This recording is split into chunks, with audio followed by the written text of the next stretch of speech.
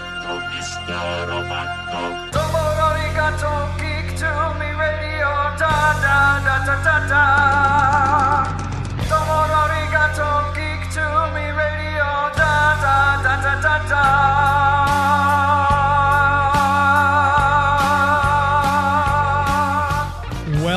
Welcome, geeks and nerds, girls and boys, to a brand new edition of Geek to Me Radio, episode 226. Today we're joined by cartoonist and editor Glenn Head talking about Chartwell Manor, his new graphic novel. We'll then talk with composer Stephanie Economou about composing the score for Jupiter's Legacy. All that and more, stand by. We're talking TV, comics and movies, and video games. And if you don't know Star Trek from Star Wars, we'll try to explain. There are 12 doctors, 4 Hogwarts houses, 1 ring rules them all. To be the greatest Pokemon master, you must catch them all. You must catch them all. Try to catch them all. Gotta catch them all. Gotta catch them all. And for those of you who may be finding us for the very first time, welcome to you. I'm James Enstall, the host of Geek to Me Radio. For those longtime listeners, welcome back. Always glad to have you listening. And we want to make sure that you also know that we do a live weekly show in addition to this online show. You can find that if you're in the greater St. Louis area on the big 550 KTRS. You can stream the show live anywhere Sundays at 10 p.m. Eastern and 7 p.m. Pacific. And you can stream that at ktrs.com/stream. You can listen from anywhere. We also stream live on YouTube. We stream live on twitch.tv and on Facebook as well. Make sure you're following us on those platforms at Geek to Me Radio. We have 2 great guests that we're going to get into this week, so let's dive in. Right now we're talking with cartoonist and comic editor Glenn Head. He's got a brand new graphic novel, Chartwell Manor, coming out on May 25th that we want to make sure we discuss. Glenn, how are you? I'm good. Thanks for having me on, man. Of course. Glad to have you. I was reading the description the publicist sent me over, and it's fascinating because when you think of graphic novel, you think of something dark. You might think of something by Alan Moore or something like The Watchmen or something like that. But this is autobiographical, and it's deep. It's all about detailing your life at boarding school run by a serial abuser of young boys. It doesn't get much more real than that. Talk a little bit about how you decided to put this out in graphic novel form. Well, I guess I'd say that the answer to that is that it was by trial and error. I have been looking into this material and considering delving into it since the time I was actually at this boarding school, which was for a couple of years in the early 70s, from 1971 to 1973. As soon as I was there, I was really struck by the gothic nature of this, almost feeling as if I was in some sort of demented fairy tale land of a place, because I grew up in New Jersey, and the boarding school itself was in New Jersey, too, in a town called Mendham. But it had this British Oliver Twist kind of feel to it that was very alien and, as I say, very gothic. The place really felt like something from an earlier era, maybe even an earlier century. And I was very struck by that. I was as a kid really into comics and horror movies, and it really felt like there might be vampires or werewolves right around the corner being at this place. And it was also at a time where, I just turned 13 and I was away from my parents for the first time. So it was a very shocking and very strong atmospheric kind of place to be in. So the material itself really presented itself very early on as being very dramatic and kind of almost a horror comic in its way, even to my young mind when I was there at the age of 13. It took some time years later before I could even consider processing it and using it as material. I began to look into that and made various attempts, and I couldn't quite get a handle on it, and I didn't really realize that one of the reasons was it was just too big a subject. Yeah. And I hadn't worked with a subject of this size yet. So I needed to be able to come to grips with that. And I eventually realized that this is my second graphic novel. The first one I did was one called Chicago, which was about being broke and homeless and crazy in Chicago in the late 70s and meeting some of my heroes like Robert Crumb and Skip Williamson, and going through that very personal tale. And working on that kind of canvas made me realize that that was really the approach needed for a tale like this. And what you can get with a graphic novel, you can work out a lot of time sequencing, which is much harder to do with, say, the kind of comic that I grew up doing, which was, say, like a 25 or 32 page book. It just doesn't quite wash in the same way to work out a lot of different scenes from one's entire life. And as soon as I delved into this and began working on it, I realized that by doing all these different chapters, which is what I did, the first chapter takes place in this boarding school. It's the longest chapter, but the rest of the book is actually a lot longer, and it goes into detail about how that experience affected me, which is what really interested me. So anyway, that was the process of how all of this came together. It took a while before it presented itself, and once it did, I realized this was the right way to work with it.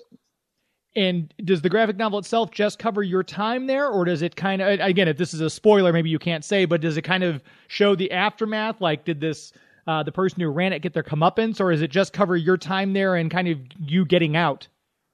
No, it definitely shows his comeuppance in more ways than one. Yeah, I mean, as I say, there are several chapters to it. There are 5 of them. And the first one is my time at this boarding school, what it was like to be there, what it was like to be with the other kids, and have those friendships and sort of act out here and there and be on the receiving end of corporal punishment and abuse, and being at that young stage in life and not being able to process any of that. It was very important to me to capture the young teenage years of Glenn, my character, and just going through these things and having them happen, but not really being able to, process them, because you don't. As a young teenager, you're just in the middle of living and moving forward, and you process them later. The later chapters of the book, the 2nd, 3rd, 4th, and 5th, are really all about that. They are about the aftermath of what that processing is like. So, yeah, it's see, my idea of the memoir, the personal tale, and what it's really about, it can be the inciting incidents of what happened to really affect a person. But what really interests me is the aftermath of it and how that life is lived as a result of those effects. And that is essentially what the book is really about. It's not truly about this monster pedophile, although it is about him. And as I say, it does delve into his comeuppance. It does show what became of him, sort of running on parallel tracks to my own life, although I had no further contact with him, fortunately enough, once I got out of the school at 15.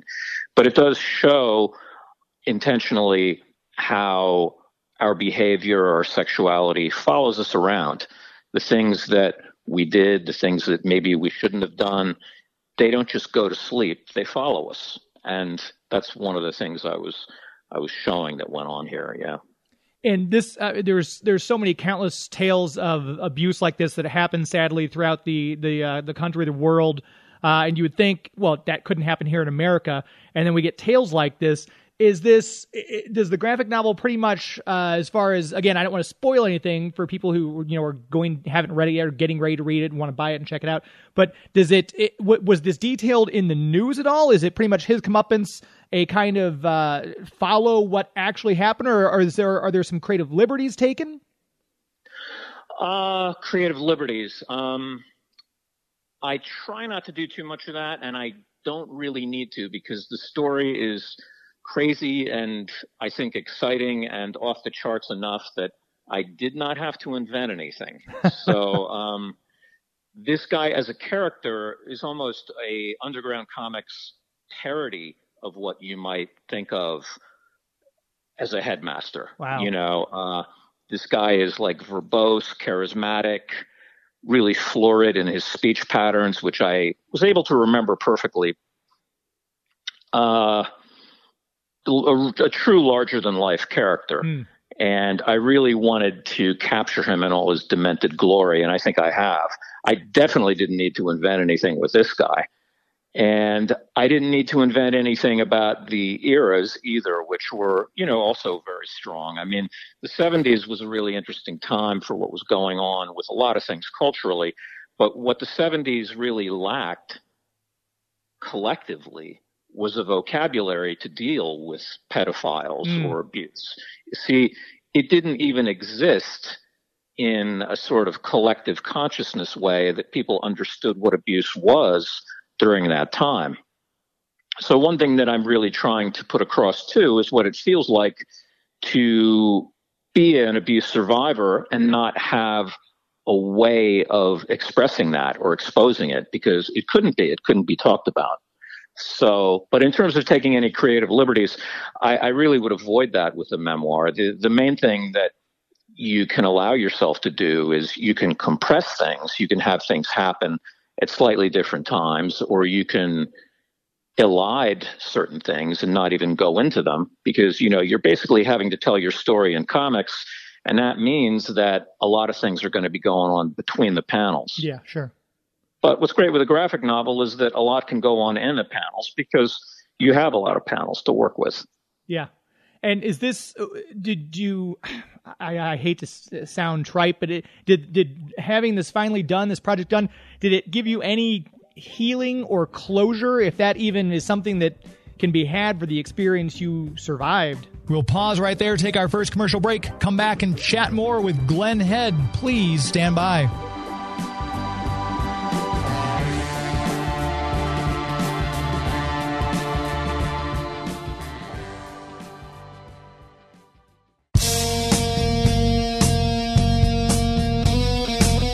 Hey, this is Brian O'Halloran.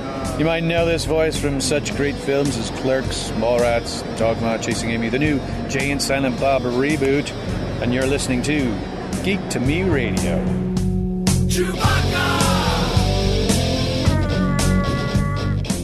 Welcome back to Geek to Me Radio.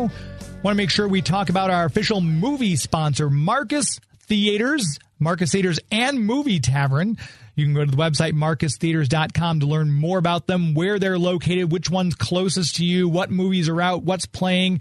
Now that the pandemic is starting to break, we're seeing things open back up. Theaters are someplace you need to get out and support, because we missed them so badly during the midst of the pandemic, not being able to go out and see a theater. A lot of theaters closed down. Luckily, Marcus Theaters Movie Tavern are going strong. They just finished the renovations here in the greater St. Louis area at the Mid-Rivers Mall location. Thanks again to Brett Hoffman and to Kevin and to Brian for having us out there. Brought the Geek to Me Radio crew out to see Wrath of Man a few weeks ago. You can rent a private theater, MarcusTheaters.com. You can check out the one closest to you that's doing it. $99 through May 26th. So get out and do that. You get 19 of your friends. Go out, see a movie in your very own theater. Kick back on the comfy Dream Loungers. Order some concessions. Get some popcorn, soda, things like that. And just have a great time with some friends at the movie. Get back out and enjoy them, because these are the things we missed when we were gone. We should appreciate them now that we have them back. And there's no greater appreciation than seeing a movie in the perfect surroundings with really awesome concessions. And Marcus Theaters and Movie Tavern do just that. Check out the website marcustheaters.com to book your tickets. Check out the private cinema events, find movies that are playing, and go see your movies. Buy the tickets right there on the website, marcustheaters.com, the best movie-going experience in the galaxy. Before we took that last break, we were chatting with cartoonist and editor Glenn Head about his graphic novel, Chartwell Manor. Very deep stuff, and we asked him, did doing this project and getting it out there, did it bring you any kind of healing or closure on what happened? Yeah, I don't know about closure either. And no, it's not. It's not trite. It's one of the things that comes to mind. If anybody is going to be working out such material and facing such difficult material, what's in it for them besides getting the book out? Do they feel a kind of emotional something better as a result of having drawn it? You know? Yeah. And I think this is like an R. Crumb quote. I think the way he put this was that it's like peeling an onion, and that maybe you eventually get to the center and maybe you don't, but in the process of peeling that onion, you get closer to a personal truth. And the personal truth, for my money, is really what doing comics like this is really about.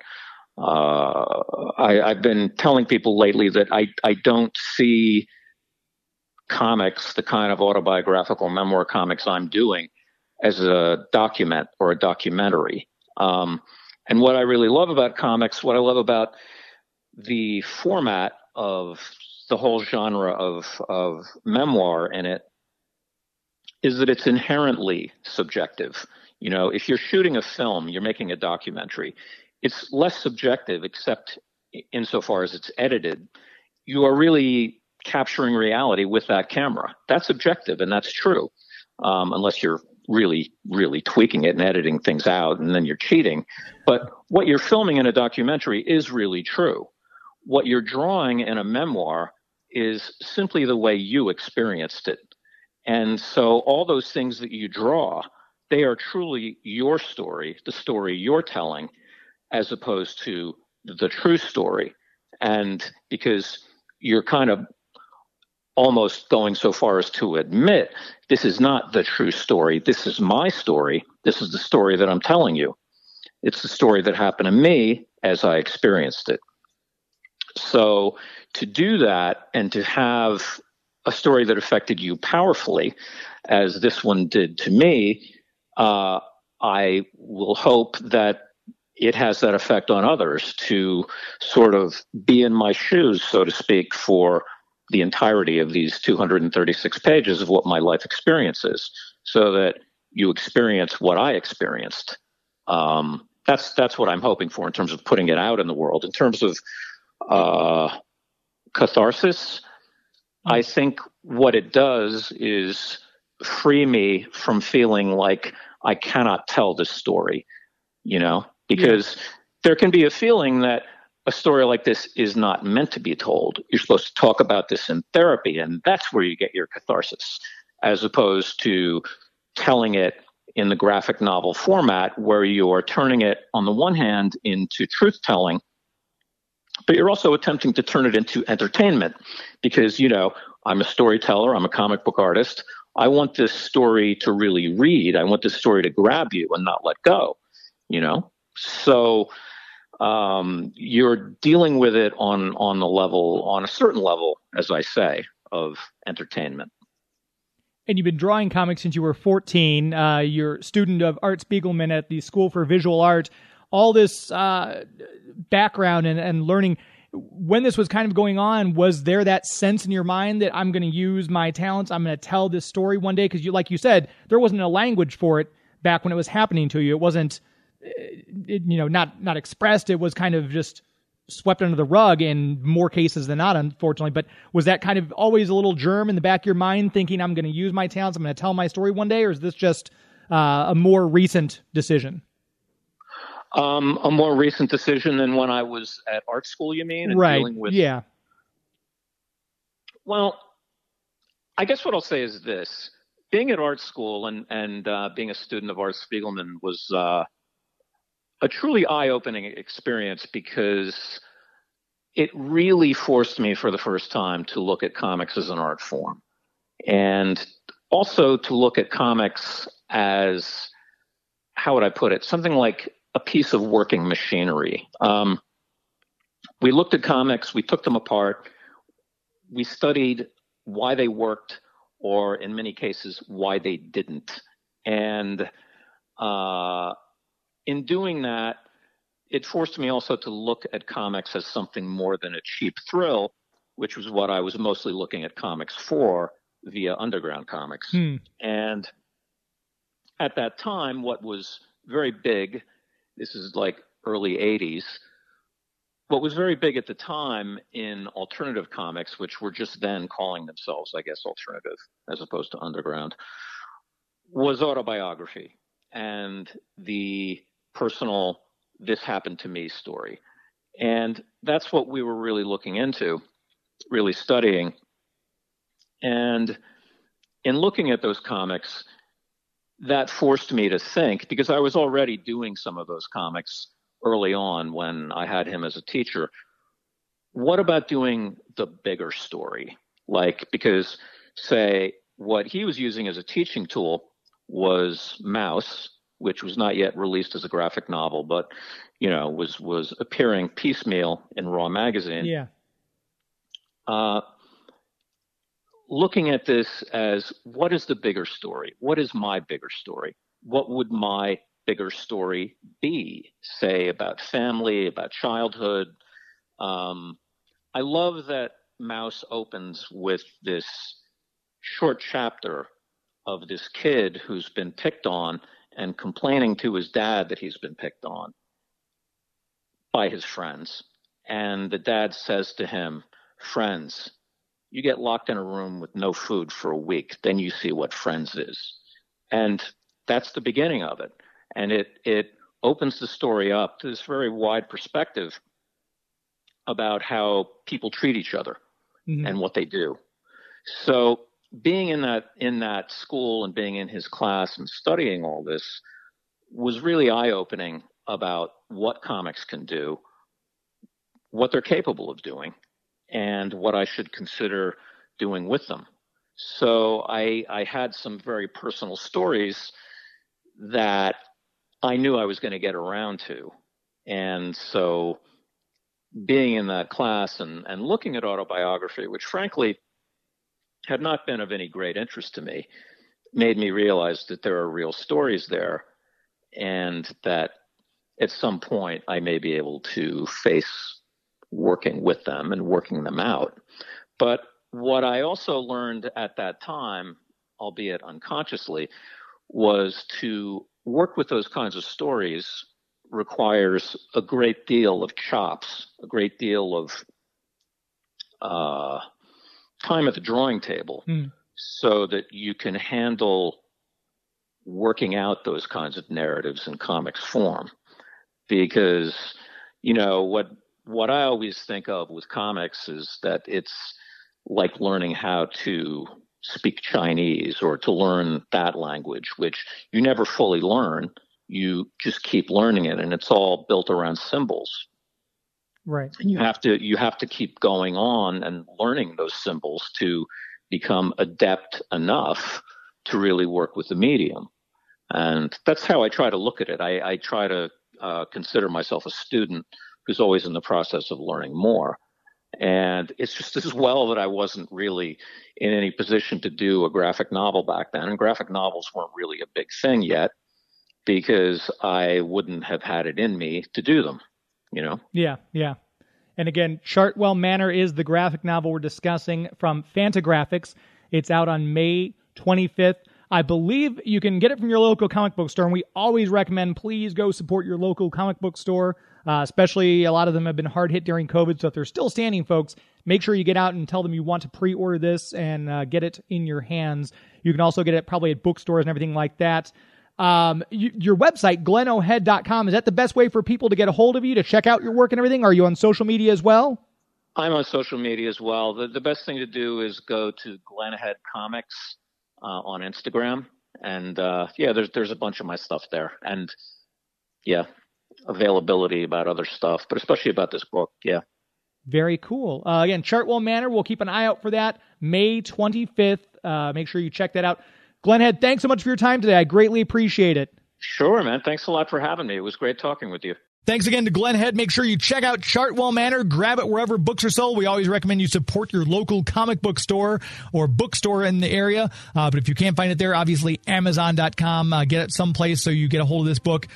These projects are very important, especially obviously very important to Glenn, who lived this event and was able to make art out of it. That's a great story, and you will make sure you support people like that.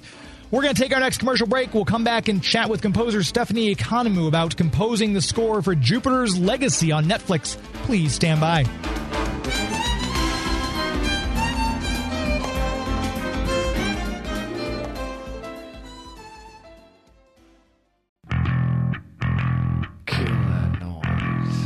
Hey, this is Jay Muse, and you're listening to Geek to Me Radio. Snooch to the Nooch!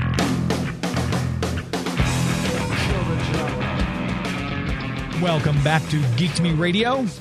Our premier sponsor for this show. We would not be on the air. We would not be bringing you this show currently here online without our premier sponsor, the City of St. Charles and the Greater St. Charles Convention and Visitors Bureau.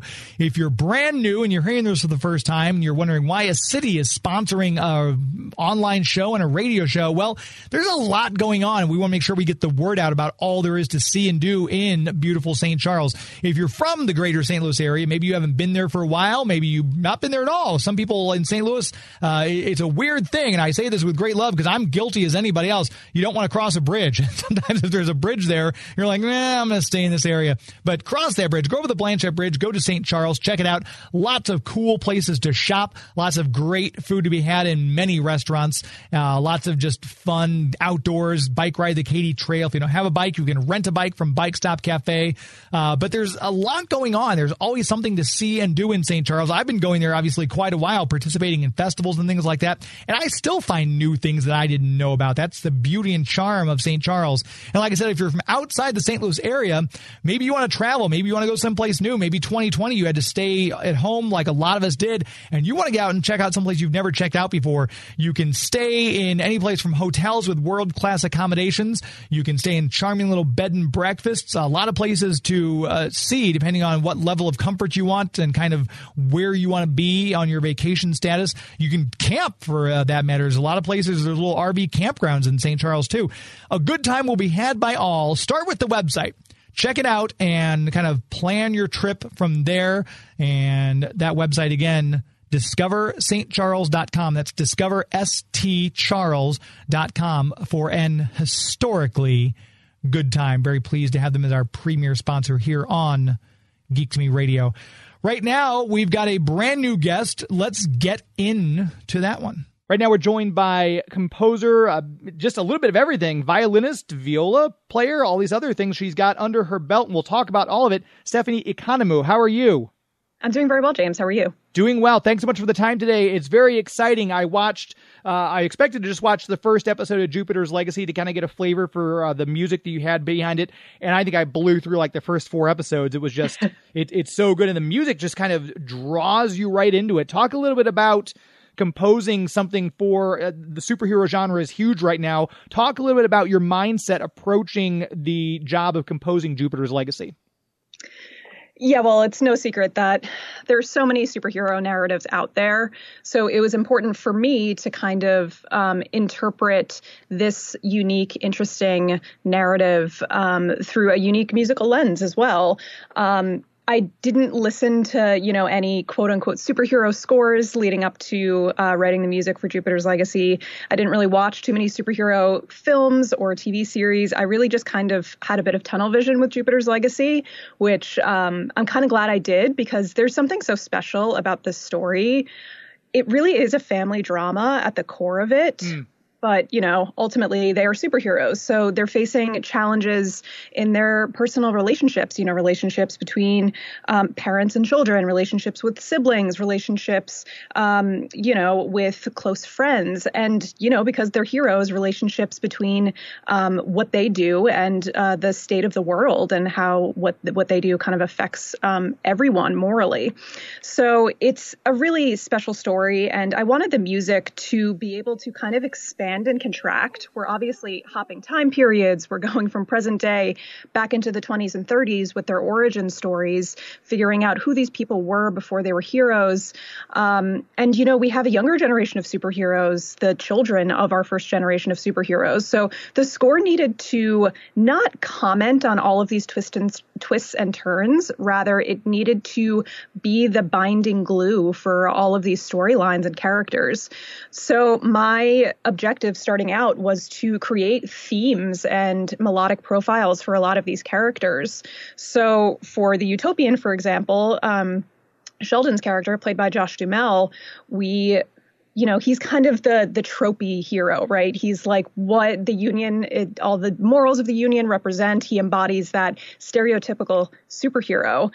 So I wanted to write like kind of a stereotypical superhero theme for him, knowing full well that I was going to kind of subvert that, because while he has the image of being, the hero, the Utopian, so much of what we see him go through is on a very intimate and personal level. There's a lot of fragility in his character. He's really struggling with his relationship with his children, with his wife, with his brother, and kind of grappling with how his morals fit in this modern society.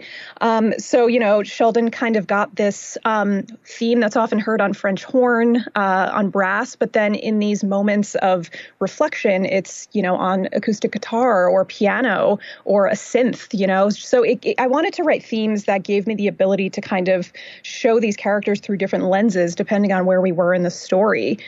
And Sheldon's theme kind of became the show theme. So it's a theme that you sort of hear in the main title, and you hear it in lots of places. It's kind of the theme for the Union in and of itself. So that got, a lot of time to evolve and develop as the series went on. And then you have, like a character like Chloe or Raikou, who are sort of the outliers, right? They're kind of they're the rebels. Chloe doesn't believe in using her powers for the quote unquote greater good. She thinks it's all kind of bull, and she sort of just takes a different, a path less traveled. She has lots of darkness on her path as well, but it really inspired me to write a theme for her that was different, that set apart from all of these other characters. So I sat down not knowing what was going to come out, and something that came out, which was rather unexpected, was like a heavy metal, dark industrial rock thing. And we see that, or we hear that rather, the first time we see her use her powers in her first action sequence. And in episode 4, when we see her kind of struggle and battle with drug addiction, it's the same theme, not on, blaring guitars and synths, but it's on like a belly keyboard. And it's those same notes, but we sort of, it's on an electric bass sometimes. We kind of follow her through her own story and down that path with her through her theme. So there's lots of characters like that. Walter's got a cello theme. Grace, Lady Liberty, has this thing on kind of gamelons and bells, as well as like this violin harmonic that sort of just follows her around as she's on her own path. Lots of cool themes that I was really glad to be able to establish and develop as the season unfolded. And I think it's interesting, too, because obviously when we're in school, we study music and everything like that. And we study, I'll never forget, I can still hear them in my head, Peter and the Wolf, how you have the French horn for Peter, the bassoon for grandfather. Yeah. And I love the fact that all the characters have their themes, but the way you lay them out, it's the same thing on different instruments. It kind of adds almost a layer, a texture that is kind of not often found, which I think is brilliant. Thank you. I appreciate that. And when you've got all these different characters, how do you set out to, do they show you storyboards? You kind of get to see, obviously you probably don't see the final project before you sit down to compose. You kind of have to go off notes. Obviously, Mark Miller has an amazing storytelling ability, but you're working with all these people. How much collaboration is there before you're turned loose and say, okay, do your thing, Stephanie? We'll take a break, come right back and chat more with Stephanie Economou. Please stand by.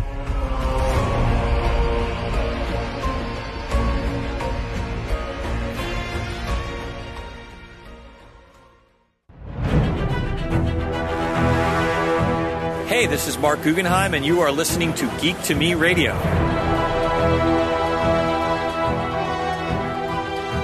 And we're back. Chatting the rest of this hour with Stephanie Economou, a very talented composer and musician.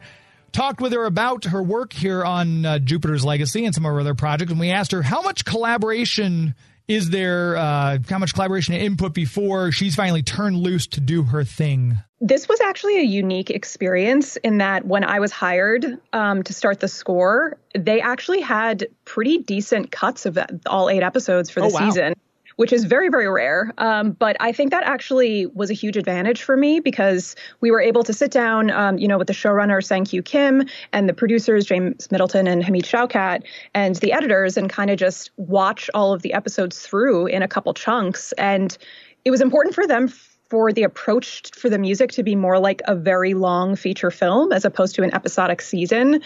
And so being able to understand how they were unfolding the narrative, the pace at which they were doing it, it's obviously nonlinear. So there was a lot of details and moving parts that was so great for me to be able to understand before kind of writing a note of music. So that's quite unusual, especially in TV. Usually you hire the composer and maybe they're still filming half of the episodes and you sort of just have to get going and you end up chasing your tail a little bit. But this one wasn't like that. And I do think that it massively benefited the shape of the score because you have episode 7, the penultimate episode of the season, which is really kind of the big epic journey episode where our original 6 characters arrive at the island, and if you haven't gotten there yet, I won't spoil anything, but it's a big it's sort of their big origin episode where we find out how they got their powers. And that was a challenging one. I mean, I think that whole episode is about 55 minutes long and there's 52 minutes of score. So very, very music heavy and score driven. And that was a really exciting one to do because there were really big creative leaps that the score had to make. One of them being the scene where they get their powers, where I chose to write this kind of big chorale, sort of requiem type choral piece using that main Union theme, the utopian theme. And that was something I decided before I had started on the score because I had that advantage kind of seeing what the score could be, having watched the entire season and kind of talking creatively with the producers and the showrunner. So knowing that, I was kind of aiming towards this big pinnacle moment of the entire series. I wanted to make that even more impactful. So I kind of unwound that idea of using a chorale and having this big statement of the theme. And I said, what if I kind of tease vocals along the way as we see Sheldon sort of spiral into this madness and seeing these symbols and these coordinates and things? What if there's just kind of this strange vocal sort of motif that keeps appearing as he sees all of these patterns and things and starts to put it together? So you'll hear kind of in very sparse areas, this subtle, it's not super overt, just these subtle experimental vocal layers. Sometimes it's like a strange reversey vocal, like a Latin chant. Sometimes it's overtone singing, sometimes it's like strange rhythmic throat vocals. I wanted to sort of make that these little seeds along the way so that by the time we arrive at episode 7 and we're there with Sheldon, we're really on that kind of spiral with him down the rabbit hole, we get to this moment where it's actually finally the payoff and we feel like it's been set up, however subtle, however subliminal it was, these vocals have been teasing the idea of this big musical moment with the chorale for that time when they are granted their powers. And talking about the vocal stuff, if I'm not mistaken, you actually took some of the text from Miller's original graphic novel, translated it into Latin, and incorporated that into the choir vocals, into the theme itself, correct? Yeah, that's correct. When I had written the choir piece, I was like, okay, well, they need to be singing words of some kind, right? It could be oohs and ahs, it could be syllables. But I thought, what a great opportunity to kind of bring it all full circle and go back to Millar's original comic series. And I found those scenes that were the same as the moments that were happening in episode 7 on screen, and just took some of those. And because there were already some kind of weird experimental Latin vocals throughout the rest of the season, it felt right to kind of have that translated into Latin, so it sort of came full circle. And you did some of the vocal soloist yourself, also violin and viola soloist. So was that kind of your plan going in? I kind of want to do a little bit of the stuff myself, or was it kind of a need by basis? Like, well, someone needs to do this. I think I can handle this part. Kind of how was taking all the wearing so many hats, I guess, on one project like this? Yeah, it wasn't something I had planned out from the beginning. I'm very much one of those composers who just always has a mic up in my studio. And if I feel the need to just kind of play around and mess with some sounds, and if it sticks, that's great. The main vocal profile of the season was recorded by a vocalist named Ari Mason, who's super talented. I recorded some vocals throughout, though I kind of would classify them more as mouth sounds. They're just like they're not quite, they're very subtle, kind of just like strange, and sometimes you just need the sound of the human voice to be able to kind of convey that type of feeling. So there was just a little bit of me just tossing a mic up and making mouth sounds. But there's some viola and violin in there. Grace's little violin harmonic motif was me on violin, and then there's as you'll hear as you get further into the season. There's a little like viola sting whenever we see visions of Chester, Sheldon's father. And then that eventually kind of develops and comes to a head in episode 6 when there's a big storm sequence. So there's lots of like really frenetic arpeggiated viola, which just kind of, it was just one of those things where I just picked up the viola and started recording stuff up to what the sequence that I had. And it just felt like it was the right energy and the right tone for the moment. And I come from the strings. I started out on violin in grade school, and then they switched me over to bass. I'm like, well, this is easy. The strings are reversed. Viola, though, with the alto clef, my goodness, that's an instrument unto itself. I was never able to get the hang of the viola. Yeah, it's a different ballgame with the alto clef. But that's so cool that you've had such a hands-on. This has got to be, I would think, because you put so much of yourself into this. This has got to be a source of great pride for you that it all came together so well. And like I said, I watched the first 4 episodes, and it's just been brilliant. Thank you. That really means a lot. I appreciate it. There was a special added challenge with this score in that I wrote the bulk of it while all of Los Angeles was in lockdown.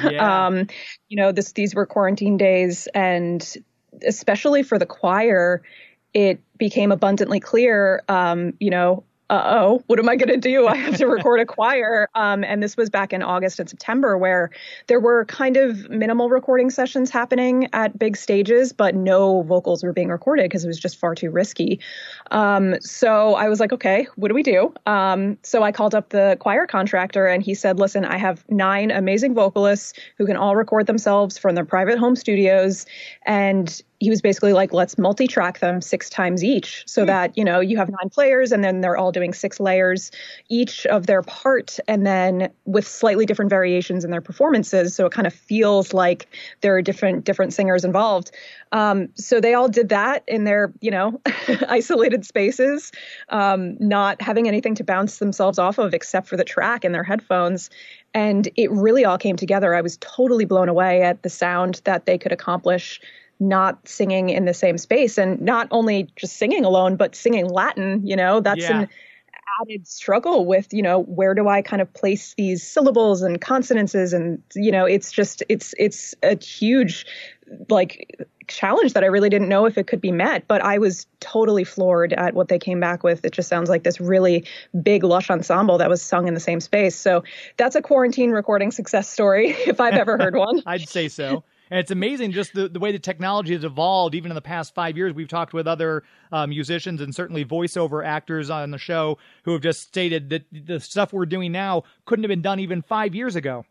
Yeah, it's pretty wild. It really is. And you work on a lot of other great projects. One of the ones that caught my eye, because I'm a gamer, I like video games, Call of Duty is on your IMDb page as your first entry, and I've never seen booth reader and score recordist. What all was required of you? What did you do for that to earn those titles?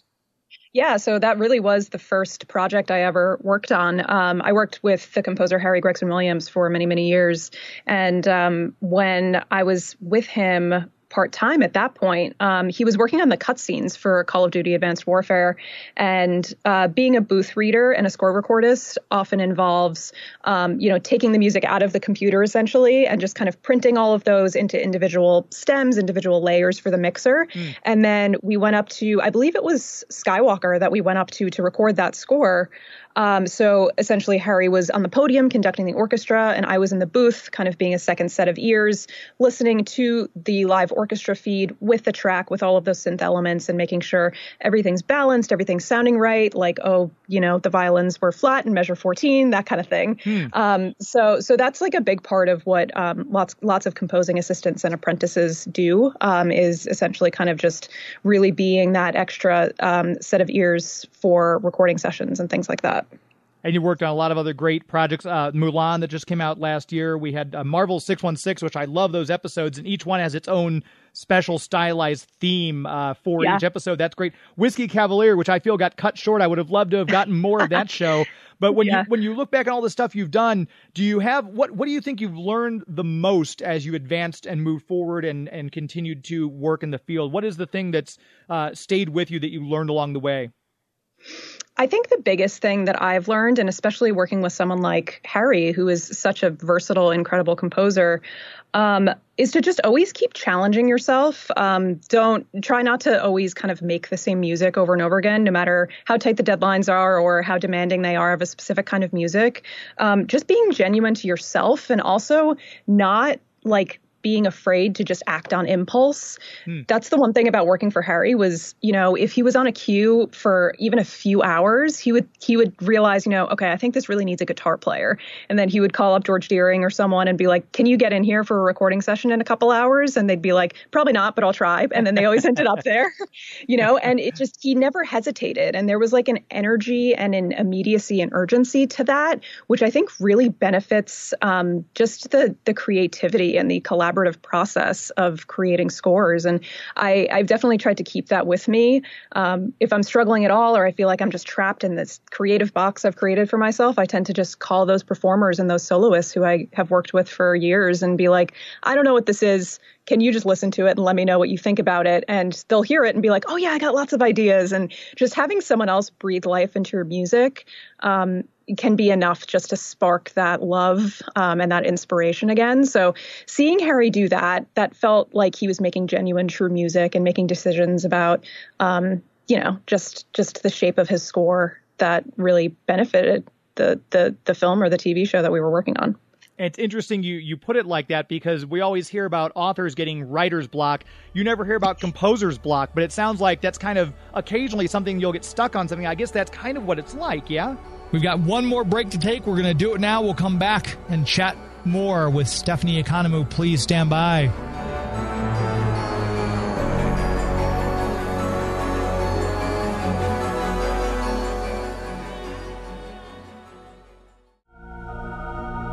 Hi, this is Greg Weissman, the creator of Gargoyles and co-creator of Young Justice, and you're listening to Geek to Me Radio. Stay well.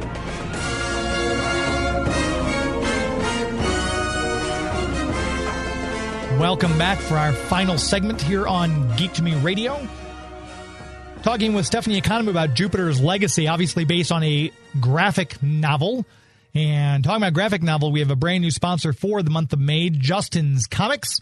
We just had him on our radio show with Stan Bush a couple days ago, and if you get a chance, we always have those at geektomeradio.com. You can check out our previous shows. We had Justin on talking about Shang-Chi, the comic book series that was out, leading into, obviously, the upcoming Marvel comic. Very knowledgeable about comics, and the great thing is, his shop, he's got these great sales going on, especially for the month of May. Whether you visit him online at justinscomics.shop or whether you go in-store and check him out right there in St. Charles. You can go to the website to find out the exact location and directions if you're kind of unsure where to get to him at. And he does online ordering, but you can also go in store and shop. He's got a lot of great items, toys, cards, comics, collectibles, graphic novels, and a great variety of variant covers, which I'm a sucker for a variant cover, and he's got a lot of them. Great sales going on every day, but the month of May, he's doing special sales. If you follow him on social media, he's got some flash sales that he'll tell you about there only. You can get in on those. JustinsComics.shop is the website. Make sure you check him out. Grab some comics. A local small business like this, that we always want to support our local comic book stores, and there's not a better one to lend our support to than Justin's Comics. JustinsComics.shop is the website. Follow him on Twitter and Instagram for those flash sales. You'll be glad you did. Wrapping up our chat with Stephanie Economou, composer and musician.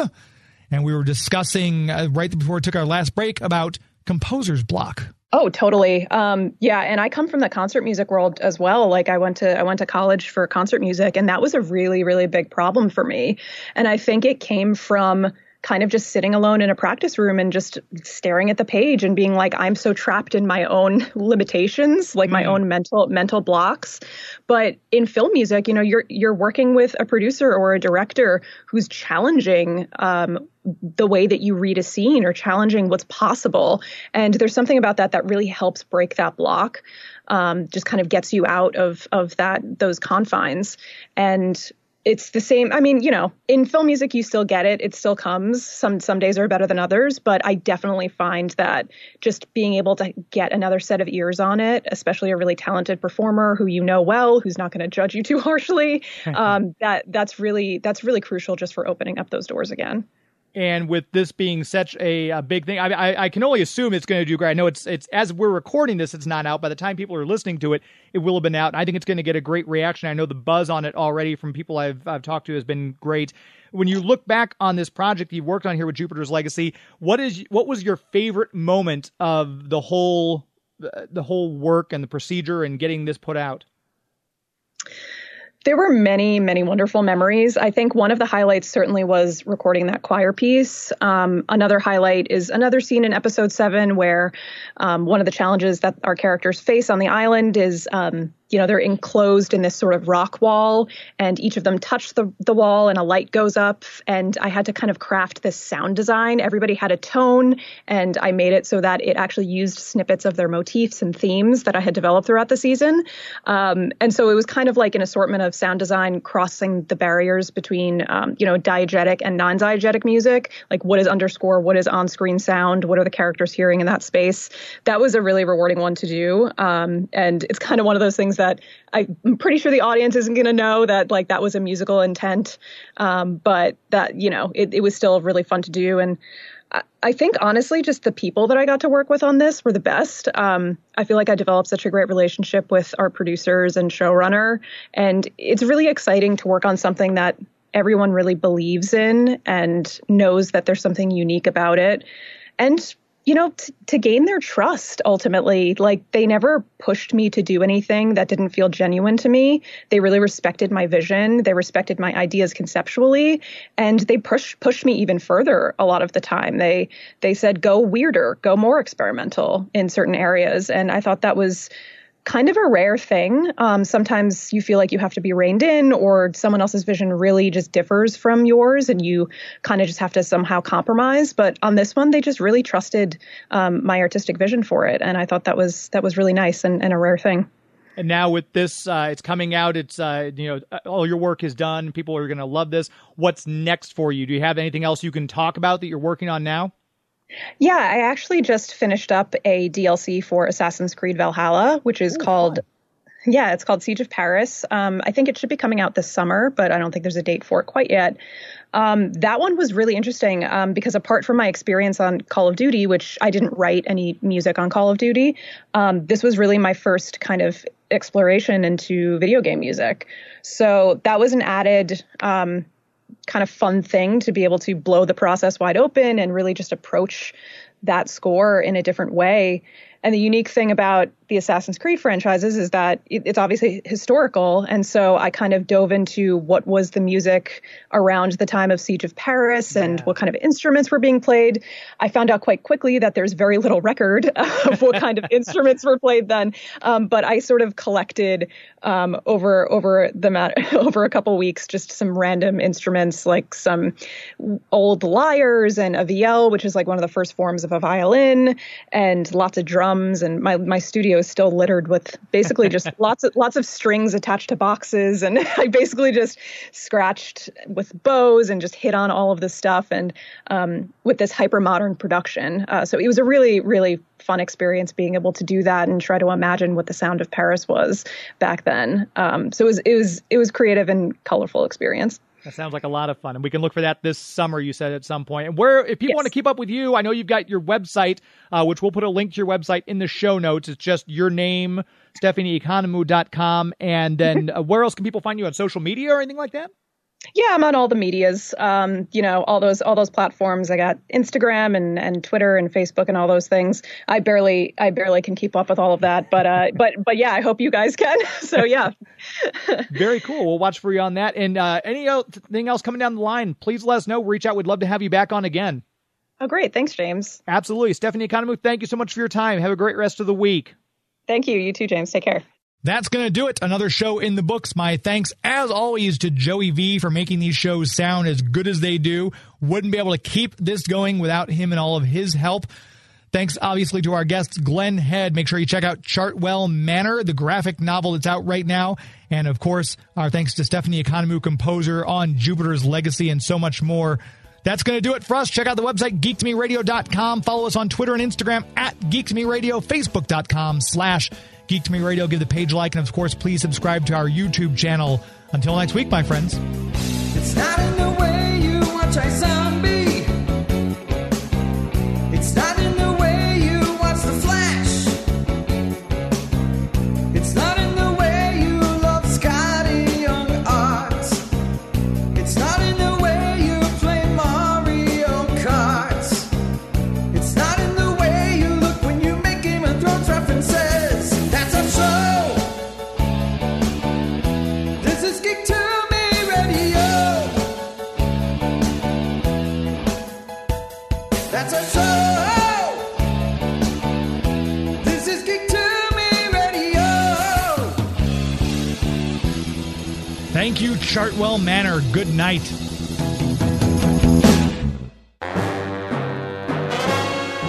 This is James Enstall, host of Geek to Me Radio, and I have a mission for you. Help me, Obi-Wan Kenobi. You're my only hope. The next time you want to buy something from Amazon, go to geektomeradio.com first and click our Amazon affiliate link. Simply shop like you normally would, and when you check out, a small percentage will go to supporting the show. So remember, the next time you want to search Amazon for the latest Game of Thrones Blu-ray or Sonic screwdriver, click through from geektomeradio.com first. This tape will self-destruct in 5 seconds.